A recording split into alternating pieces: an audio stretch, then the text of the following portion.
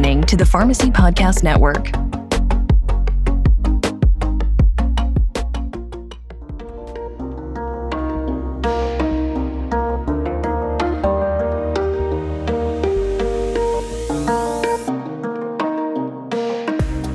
Hey, Bruce Kneeland, you're part of the Pharmacy Podcast Network. I am proud to have you here. Never get a chance to just sit down and talk with you because you're so busy and I'm so busy. You had your 12th road trip where you were on the road visiting pharmacists throughout the nation. Your podcast is going absolute gangbusters crazy. You're on your 30th episode that you just put out. Wonderful episode called Growing Your Pharmacy's Profitability and Becoming an Accredited or Certified with the one and only Sandy Canale. But welcome to our collective show now. We're actually pre-calling it the This Week in Pharmacy, but I don't have a place to put it today, so it's just going to go out as a Pharmacy Podcast Network episode. But it's good to talk to you, Bruce. Well, and it's good to be with you, and as we self-congratulate each other, I just want to say again what a marvelous thing you have created in the Pharmacy Podcast Network. And 10, 11 years ago, you couldn't have imagined what you've accomplished, and it's you've made an awful lot of friends in the industry and created a remarkable reputation. Congratulations. Well, thank you. You and I have roots into each other as publishers, and some of my writings got pushed out through different blogs that I was writing back in my Soft Writers days. And I was a avid reader of Computer Talk, and you were a participant there. And that's when I learned about Bruce Kneeland. And you've been one of those publishing heroes that I've had, that I've said, hey, you know what? Bruce has done things in publishing in the world of community pharmacy and pharmacy in general that I really wanted to expand into audio. And that's why I was so excited that you joined the Pharmacy Podcast Network, and seeing Pharmacy Crossroads blow up and what it's become, the number one podcast in our community pharmacy focus. And the reason is because you're good at what you do, and you're trustworthy, and you're extremely sincere as to what you're talking about. And that's something that I admire. So appreciate you. Well, thank you. Let me remind you, you're talking to Bruce Kneeland. So you might have had me confused with somebody else there for a minute, but let's proceed. So, yeah. All right. So let's talk about the evolution of what you're doing. And also I want to talk to you about the 7 secrets of successful pharmacy owners, and the paper and the article that you're going to be putting out later. But let's return to what is the subject of all of our conversations, and that is community pharmacy. You've been in the marketplace for quite some time. You've seen pharmacy change multiple times in the variations that have become. In some ways, I think the next variation of community pharmacy is in some ways the most difficult, but it's also the building of what I call the new age of pharmacy into transforming our pharmacists from dispensing people and assuring the health of our public, which is obviously still not job number one, to becoming the clinician, to becoming the practitioner in their community, of doing other things that have nothing to do with the prescription. But before we get into that conversation, I really just wanted to get an overview of how you're feeling right now about where community pharmacy is going. And you're just an encyclopedia of information when it comes to community pharmacy success. So, that's a difficult question, but I certainly have. One of my favorite quotes is attributed to Yogi Berra, the baseball player, and it says you can observe a lot just by watching. And I think that's the role I play in pharmacy. Is I'm not a player, I'm an observer, but I get to watch a lot. And it's clear. The thing that I'm comfortable saying is that the pharmacy profession needs to start viewing itself as healthcare professionals with expertise in medications. I am one who believes that the pharmacy of the future, the pharmacy of today, needs to own the physical handling of the medications. But they need to, and everybody knows they need to. And the beauty of it is there's 10, 15, 20 directions they can go and stay healthcare professionals. And the classic ones are certainly compounding or infusion, but this whole new medical home piece where you can help take care of people in their home. You interviewed somebody the other day who 5 years ago, I wrote an article for Drug Topics about how these home instead and happier at home franchise businesses that are out there are looking for business people to buy a franchise who might be able to succeed. And that's a business that belongs in a pharmacy. So if it has to do with helping people feel better and live healthier lives, a pharmacy has an opportunity to participate in that. And that means, and on my last road trip, Michelle Belcher, the immediate past president of NCPA, what a wonderful lady. She's telling me that, as she talks with people, they keep saying, well, that means we have to do different stuff. We have to walk away from our computer and do something else, or this won't work on our pharmacy computer. And she came up, says, if you want to get paid different, you got to do different. And so, healthcare is growing, and it's a wonderful opportunity, and it belongs in a pharmacy. People can get to the pharmacy easier than they can get anywhere else. So the future is bright if they change, and change how. We're still struggling with what that is. The problem is that the skills it takes to move forward are people skills. And traditionally, pharmacists are not known for being people. They're known for being detail people. That's the challenge. We got to change the outlook of the pharmacist on who he is. It's a good point. And I see point of care testing and consultancy at employer groups, the representation of pharmacy in human resources and organizations that are part of communities, reaching out to the pharmacist for advice and for guidance. That's always been part of community pharmacy, but now it needs to be payable and it needs to be transactional, and they need to be able to tie it back to, without interrupting the intimacy between the patient and the pharmacist, they have to get paid for doing these things so that we can move away from the hostage that is the PBMs and the current way that things are working. And rather than thinking of that as the primary, I want it to become a secondary argument, and we'll continue to fight for PBM reform, and we'll continue to fight for how we're compensating the assurance of the safety of the prescription.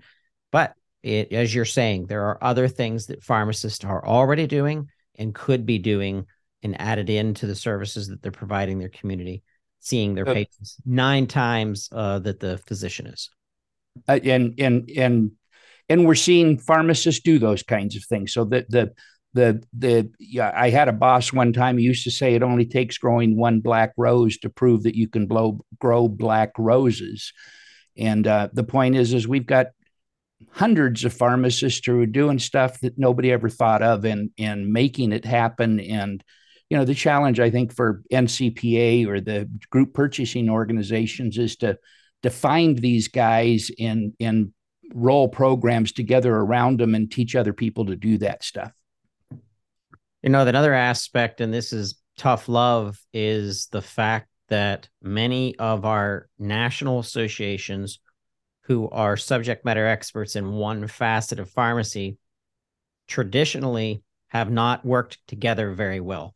And the APHA 2 years ago started this bridge building between multiple national organizations that had focus around community, around specialty, around senior care. And they literally started building some amazing bridges. They still are, but there's still a lot of that needs to, the CEOs of these big organizations, the ASHP, for example, mid-year's coming up here just this week and next week.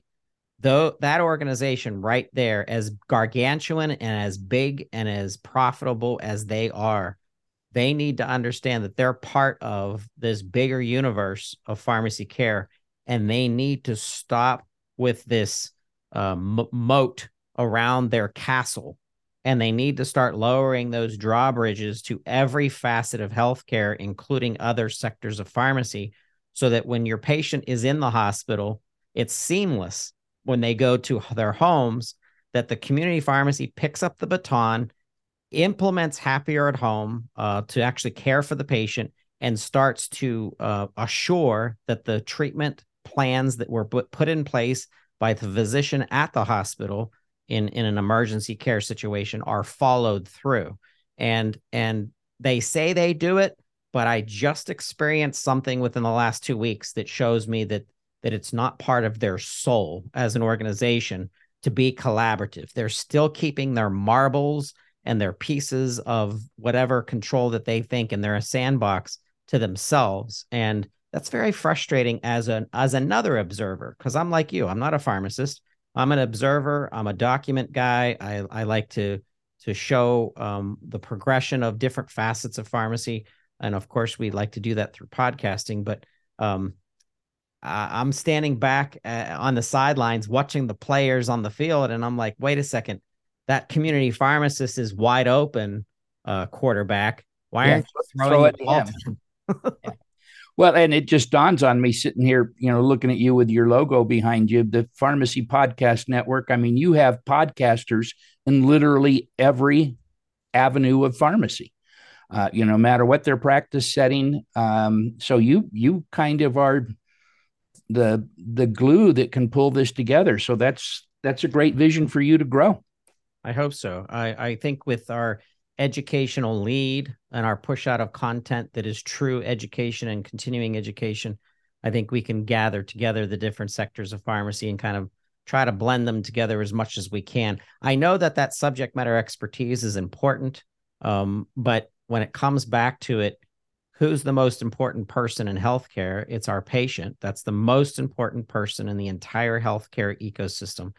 And the organization that has more touch with those people ongoing are our community pharmacists. So, and that's just what I believe. And I guess we could make it another podcast to argue that point later. But let's talk about the 7 secrets of successful pharmacy owners, because as a document and journalist and a writer, you have 12 trips out in the world of our nation collecting stories of community pharmacists. I want our community pharmacists to listen in and gather this wisdom from you. And what are the 7 secrets of successful pharmacy owners? Well, let me give you the foundation. So, I mean, there's obviously 100 secrets of successful pharmacists, but I've tried to take and step back through. I've done 12 of these road trips now. It adds up to a little over 120 pharmacies that I have visited by nomination, pre-selection, and by appointment. And I think there's sometimes when I talk about being the road trip guy, people think I just get in a car and wander off someplace, but it's never been that simple. It's a process of, talking with people who are in a specific geographic area, having them recommend pharmacists that are doing things that are remarkable. And then, I can't visit 5 guys who are doing remarkable things with nutritional supplements. I got to find people who are doing remarkable things in different areas. And it's a wonderful experience when you go to a pharmacy by appointment. They've agreed to meet with me. They know they're going to spend 2-3 hours with me. And they know I'm not there to sell anything. So I'm there to ask questions. How did you find out this? Where'd you come up with this idea? How's it working for you? And it's been a wonderful experience. So as I sat down, a couple months ago to kind of think about how do I put a capstone on these road trips, I thought I wanted to write an article, and now you're kind enough to talk to me about it. But I've distilled it into 7 secrets, and I'll just jump in and tell you what the first one is. And I think it's the most important one, and it's the one that I think most of our pharmacy owners don't stop to realize, and that's have a noble cause. Have a purpose, have a vision for something that you're doing that's bigger than you, that's more important than money. It's the big vision. And the way I have tried to illustrate the power of that in some of the CE programs I've chatted in the past is to talk about the United States Marine Corps. A few good men. Uncle Sam wants you.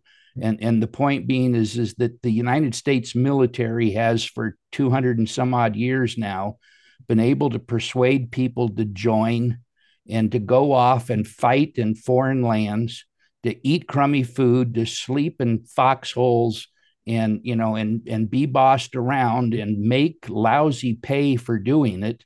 And they get them to do it because we believe that we're doing something that's noble. And, in this great resignation or this great quiet quitting or this tough time we have hiring people and keeping them, we need to recognize that we need to look for people who can be persuaded that what they're doing is more important than their wage. We're helping people live happier, healthier, more productive lives. We're saving people. So all of that stuff that we do around healthcare that, right now is clearly focused on the pills in the bottle, is important. It matters. And if we can get people to understand and visualize that, we still need to pay good wages. We still need to be nice people to work for, all those things, but we can get a little bit more from our people than somebody can who's, running the McDonald's restaurant down at the street corner that's competing with you on wages. So it's a healthcare professional job, and people respect that. It's a respected career opportunity. So first one is to have a noble cause, and that's going to take some thinking to figure out how you articulate that. And we'll talk about the importance of articulation when I get to a couple of the other points. Ready to build the next one that flows out of that? Absolutely. So you got to build a team. And any football coach or baseball coach or drill sergeant knows that you need to get the people to cooperate, to coordinate. You need to have people who are experts in different areas. You have to have some fun. You have to be able to tap into the community and have a sense of pride in your town and your community. You need to hire right. And when we're panicked to get somebody to come to work, we often stop too short of making sure that we're finding the right person. And, I've seen people, I just visited one of the pharmacies in Reno on this most recent road trip. And then the first thing that jumped out at me when I walked in the pharmacy was right along the pharmacy counter was their 3 awards for being selected as one of the top places to work in Reno the last 3 years in a row. And that doesn't happen by accident. After I saw those awards, I was greeted by the owner who invited me into the training room where they were just breaking up from having a company lunch. And, the employees sat down together. They had a nice meal. They chatted, they talked, they celebrated. It was, just before the fall of the year, so the kids are going back to school. It was they just built a family environment. So you've got to hire right. You got to terminate fast. If you've got an employee who's a complainer, who doesn't understand the vision, who's drawing people down, you can't let that bad apple stay on your payroll. And figuring out how to let people go artfully is a tough skill, but you got to figure it out. So you got to train, you got to delegate, you got to have career paths. One of the things I think we make a mistake on is that we think when we ask somebody to do something new or different that we need to promote them, we need to give them more money. I don't know that that's always the case. You can just say, find a person who's got the right personality and say, how would you like to get out of the pharmacy 2 hours every Thursday and go call on doctors? You don't need to pay them more to do that. Some people will say, hey, that's better than a raise to be able to get out of the pharmacy for a couple hours. So find your people, give them different tasks. Everybody's not the quarterback. Everybody's not the center. Everybody's not the punter. Find different jobs for the different personalities and characteristics. And the pharmacies that I see that are super successful, have figured out how to do that. Those are people skills. Those aren't clinical skills. Does that make sense? It does. So you want to hear number 3? I do. Okay. This is perhaps the most obvious, but you have to run a well-oiled machine. It's got to be, you got to have your ducks in a row. You got to have job descriptions. You got to have tasks, assignments. You got to have work schedules. You got to have goals. You've got to not make mistakes. And, this is the thing that I think is easiest for most detail-oriented pharmacists, is to put together those processes. But there's nothing that can replace being able to fill prescriptions fast, accurately. That's the core skill. If you can't do that, nothing else you do matters. And fortunately, there's all kinds of technology that can help with that. And, the wise purchase of technology and the utilization of technology in the pharmacy, those things need to be done. Again, what kind of technology will be dependent on where you think you want to go and what you want to do. But, I don't know that everybody needs a robot. I think everybody needs a pill counter. I think everybody at this point in time needs to be seriously thinking about convenience or pouch packaging as well. So, those are some of the things that will help you run that well-oiled machine. Your pharmacy system, I just creating a PowerPoint presentation today to give to a company that's kind of new to the industry. And it was amazing to me to realize how many things a pharmacy management system needs to do, and to try to document all of those. So you've got to be able to use all the tools that you've already bought. And, too many times people have a powerful point of sale system that they never look at those reports, and they're not trying to figure out how to create a loyalty program that does anything other than give points for people for buying what they were already going to buy. But those point of sale systems have the ability to create, lists and reports that can help you figure out how to take people who aren't buying anything in the front end, just buying prescriptions, and, put together a promotion and a program that's custom to them. You've got to get people to shop the front end. I mean, just has to happen. I don't care whether you've got a very clinically oriented pharmacy or one that's selling gifts and toys. You got to boost that front end. So a well-oiled machine is number 3. Number 4. What's number 4? Reminds me of the old Johnny Carson show with. You're not old enough to remember Johnny. Oh, Carson. yes, I am. Johnny Carson and Ed McMahon. I used to watch it. So number 4 is be a people person. I think we've chatted a little bit about that already. Pharmacy is a people business. And if you can't make people like you, you probably ought to be working as a researcher in some pharmaceutical company, because it's if people don't come into the store and feel a vibe, and they have to know that the staff likes each other. If there's tension and anxiety and angst between staff and the owner, if people on your team don't know how to deal with difficult customers, and heaven knows we get a lot of those now, you have to be a people person, and you have to surround yourself with people who know how to do that. That doesn't mean everybody on your pharmacy is going to be the happy-go-lucky person. Right. Somebody who's taking care of the reconciliation programs and the bookkeeping, they don't need to deal with the public. But, anybody who's facing the public needs to know and understand that this is a people business. My fourth child, my third daughter, in 1995 graduated from high school and took a job with a restaurant company called Joe's Crab Shacks. And I don't know whether you've seen those. I don't see many of them anymore.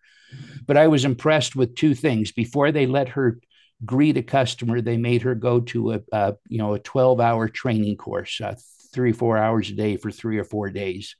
And she came home with 2 things that have constantly impressed me.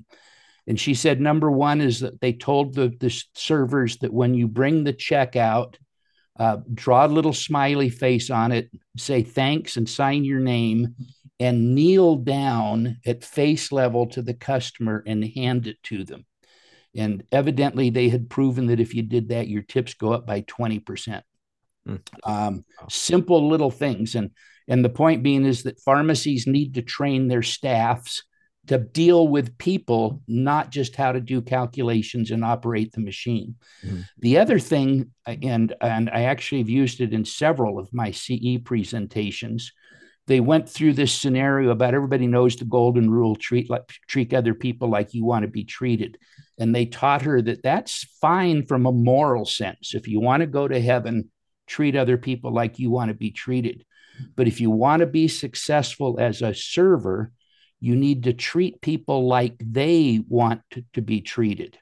Mm-hmm. And the way that struck home to me, and Todd, you've traveled enough a lot. I can remember, being out on the road 3-4 days, driving all over the place, and going into a restaurant at 8:30, 9 o'clock at night, all by myself.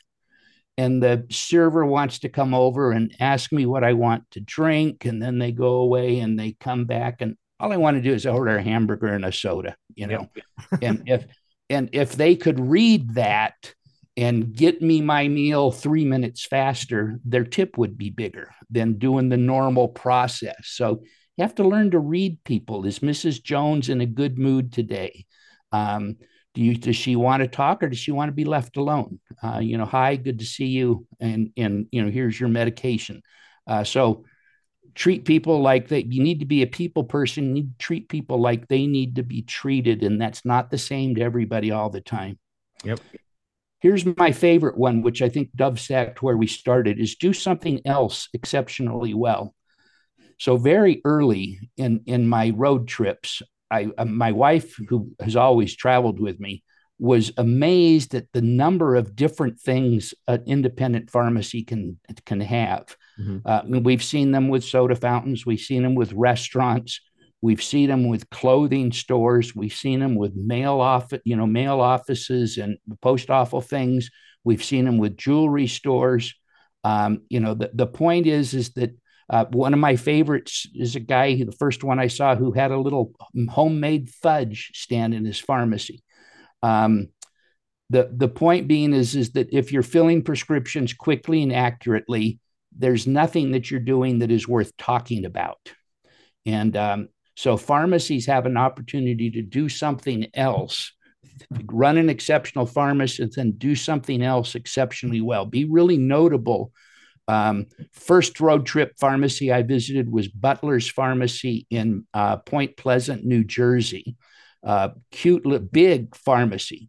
And their tagline is, "We go to Butler's for our gifts." So they were a big gift store. And that's kind of a traditional place for pharmacies, all the way to the fudge. And then clearly into DME. I did a project for a couple of years with a franchise program that puts people in the home infusion business. You can go anywhere you want. I'm constantly intrigued by, up in our mall, we have a lady who runs a store for water. And I keep thinking, what a great side business for a pharmacy. Water is our most basic healthcare requirement. Mm-hmm. So she sells filters and all that kind of stuff. And she runs a nice little business in the mall just selling water. And it's amazing how many different directions she's gone. With the COVID, I'm constantly amazed that we haven't done more with air purifiers and, those kinds of things that, that fit into the healthcare motif. So you avoid, keep the bugs out of your house with the blue lights. And I'm not seeing anybody doing that kind of stuff. And I think that there's huge opportunities in that area. So do something else, healthcare related primarily. But if you've got a passion for something else, follow that passion and do that as well. So do something else exceptionally well. In that regard, I guess I want to say two subtexts. Doing these other things requires something more than standing behind a counter and having people walk in and say, hey, can you fill this? Mm-hmm. It requires proactive involvement. And we oftentimes call that sales or salesmanship. And that's a tough thing to get most pharmacists to do. I like to take the pressure off the selling by saying show and tell, don't sell. So your job as a pharmacist, as a healthcare professional, is to explain to people why this will help them and then let them make a choice. Don't feel like you need to sell it today. My first thing I learned as a sales rep was it wasn't until the third time I called on the drugstore that anybody talked to me. So first time in, yeah, I'm too busy. I don't want to talk to you. Leave a card and kind of judge whether or not I, was rude or not. The second time I come in, I might get a, yeah, good to see you again. And the third time I came in, they said, hey, this guy's for real. As they start talking to them. I think the same thing's true with pharmacists when we start recommending products to them or services to them. If they don't buy the first time, we get embarrassed and awkward. And my point is, don't expect to sell the first time. Your job is to show and tell, explain, and people will buy later once they have trust in you and once they're more comfortable with the situation. So, and the other thing is, you can't do 5 different directions. You have to figure out something to specialize in that's going to be an anchor for you. Get that working and then go someplace else. And so do something else exceptionally well. Yeah, I think what you referenced in that don't sell, show and tell is the keyword education. And pharmacists are natural educators anyway. Yes. Take advantage of your supplement business. Take advantage of, that the pharmacist owner that concentrated on purified water and what water does for your body. There's a lot of education that goes into that, and you're most likely a respected individual of the community anyway. So I think there's a trust level. Pharmacists are second, if not first, most trusted healthcare professional in place. There's reasons behind that. So take advantage of that and educate, and then you won't have to sell. And certainly make sure that you're educating on stuff that you believe in. So yes. It's got to be valid. It's got to be helpful. The easiest one for me to recognize that, but for still surprised the number of pharmacies who don't go gangbusters on immunizations, and above and beyond flu shots. I mean, that's just a natural thing for a pharmacy to do. So anyhow, the other one is one that I don't know that I've ever heard anybody talk about in an organized fashion, and that is the golden opportunity the typical independent pharmacy has to be the local media guru. COVID had a lot of people jumping into this for the first time, but I maintain that opportunity's been there for years. So the CVS pharmacist is not talking to the newspaper or the radio station. That just isn't happening. And there's things that happen in the news every day that have something to do with healthcare and medications. And establishing a relationship with the newspaper, the local radio station, you're not going there to get featured on TV but it's what you really want to have happen. But you just really want to let them know, hey, I saw something in the news today, about the price of insulin, or I saw something in the news today about Mark Cuban's Cost Plus drug company, or I saw something in the news today about drug shortages. Yep. If you ever want to have anybody to talk with you about what that means for the people in our town, I'd be happy to do that. And once you get on the radio or have an article written in the newspaper where they feature you once or twice, you become the easy place for them to go. Because the last thing the local newspaper wants to do is to run the AP story that came out on the newswire. They'd love to have an angle for what that means in Prescott, Arizona, where I live. So there's opportunities to do that. It doesn't take much time. You already have the expertise.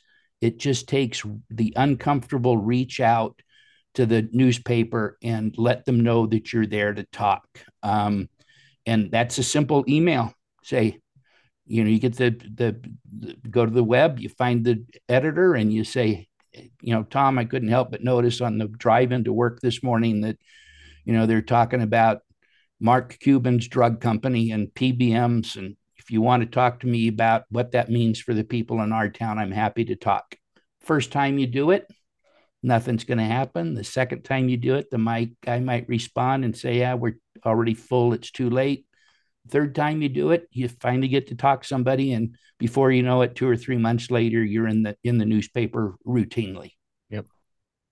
That's and I've seen that happen. I mean, there's just people who make that happen. So number 7, this is the one that's probably the hardest for an entrepreneurial pharmacist to accept, but you can't do it all. You got to get help. And I'm talking about help above and beyond the staff that you have in your pharmacy.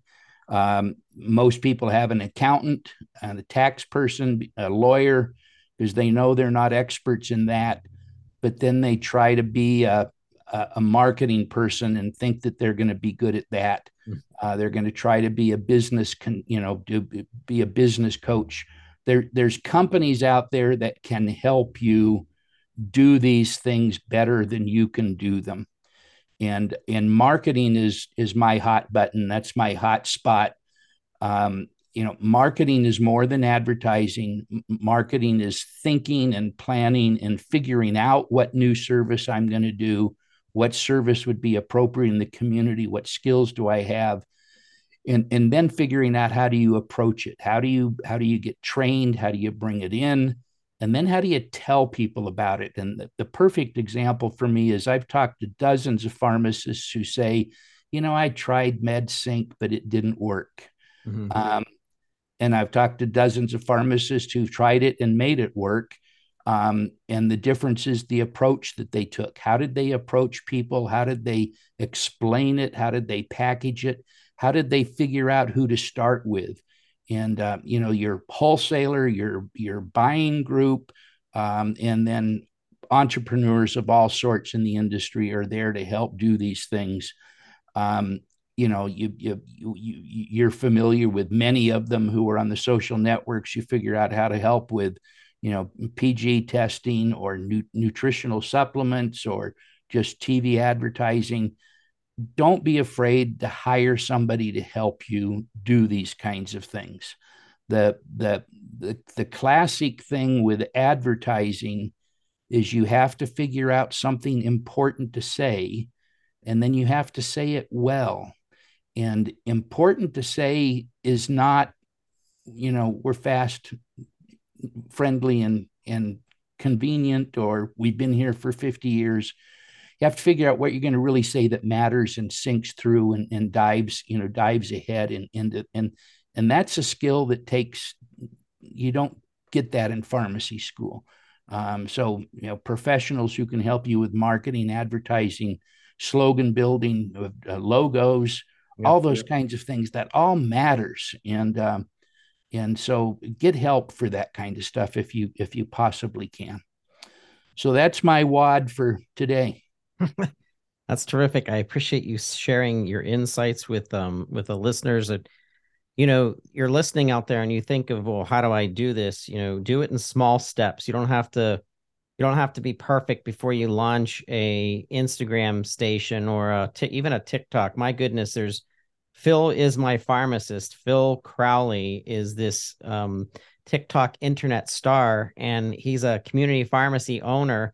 And he does a TikTok every day. He's putting content out, but that's not the way it started. He was only doing like one every other week or one every 2 weeks. And then he started getting more used to it. And that information source, the media piece, you can start by doing it on your own Facebooks and on your own, social environments to become that resource. Even if the local news doesn't pick you up, you can do it from your own means as a media source and as a trusted source, and then rinse and repeat, or reach out to one of your pharmacy technicians, or reach out to one of your shift pharmacists, or someone that has that look and that personality that may already be good at social media. And like you're saying, Bruce, now you're reaching to other experts or other people who are good at it. And you're building a team and you're having fun. Absolutely. You're spot on there. And thanks for, the social media thing always is the third or fourth way I go. And that's because I'm old, but it needs to be done and everybody needs to do it. And I think doing it well is escaping many people who are still doing it on their own, but it needs to be genuine and it needs to be you. And that's how you communicate to people. Exactly. I've appreciated working with you over the years, Bruce. I think 2023 is going to bring in not only some new challenges, but some new opportunities to our community pharmacies. And I'm glad that Pharmacy Crossroads is a way to come to the crossroads of the business of pharmacy and use that place where I envision 4 lanes of 4 decisions. And Pharmacy Crossroads is never just one way of executing on something. It's a meshing of ideas. It's a cultivating of people, and it's bringing together this community, which is the center of what is community pharmacy. And like I said, I've so much appreciated not only your wisdom, but the time that you've put into this publication and your environment. So thank you for that. Well, and just to make sure everybody's clear, the Crossroads podcast is different from this because I'm actually talking to a smart person who's doing something. So I get to play your role in the Pharmacy Crossroads podcast thing. So I'm almost always talking to an owner who's doing something remarkable, and learning from others is kind of the way we grow. So that's the idea behind the show. Well, thank you. And thank you to our listeners for tuning in. If you're a pharmacy owner and you're listening to this and you think there's some value to it, please share it with another pharmacy owner. That in it of itself is the basis of community and helping each other to be successful. And Bruce, we're looking forward to more from you in the upcoming new year. And I thank you so much for everything you do. Thank you.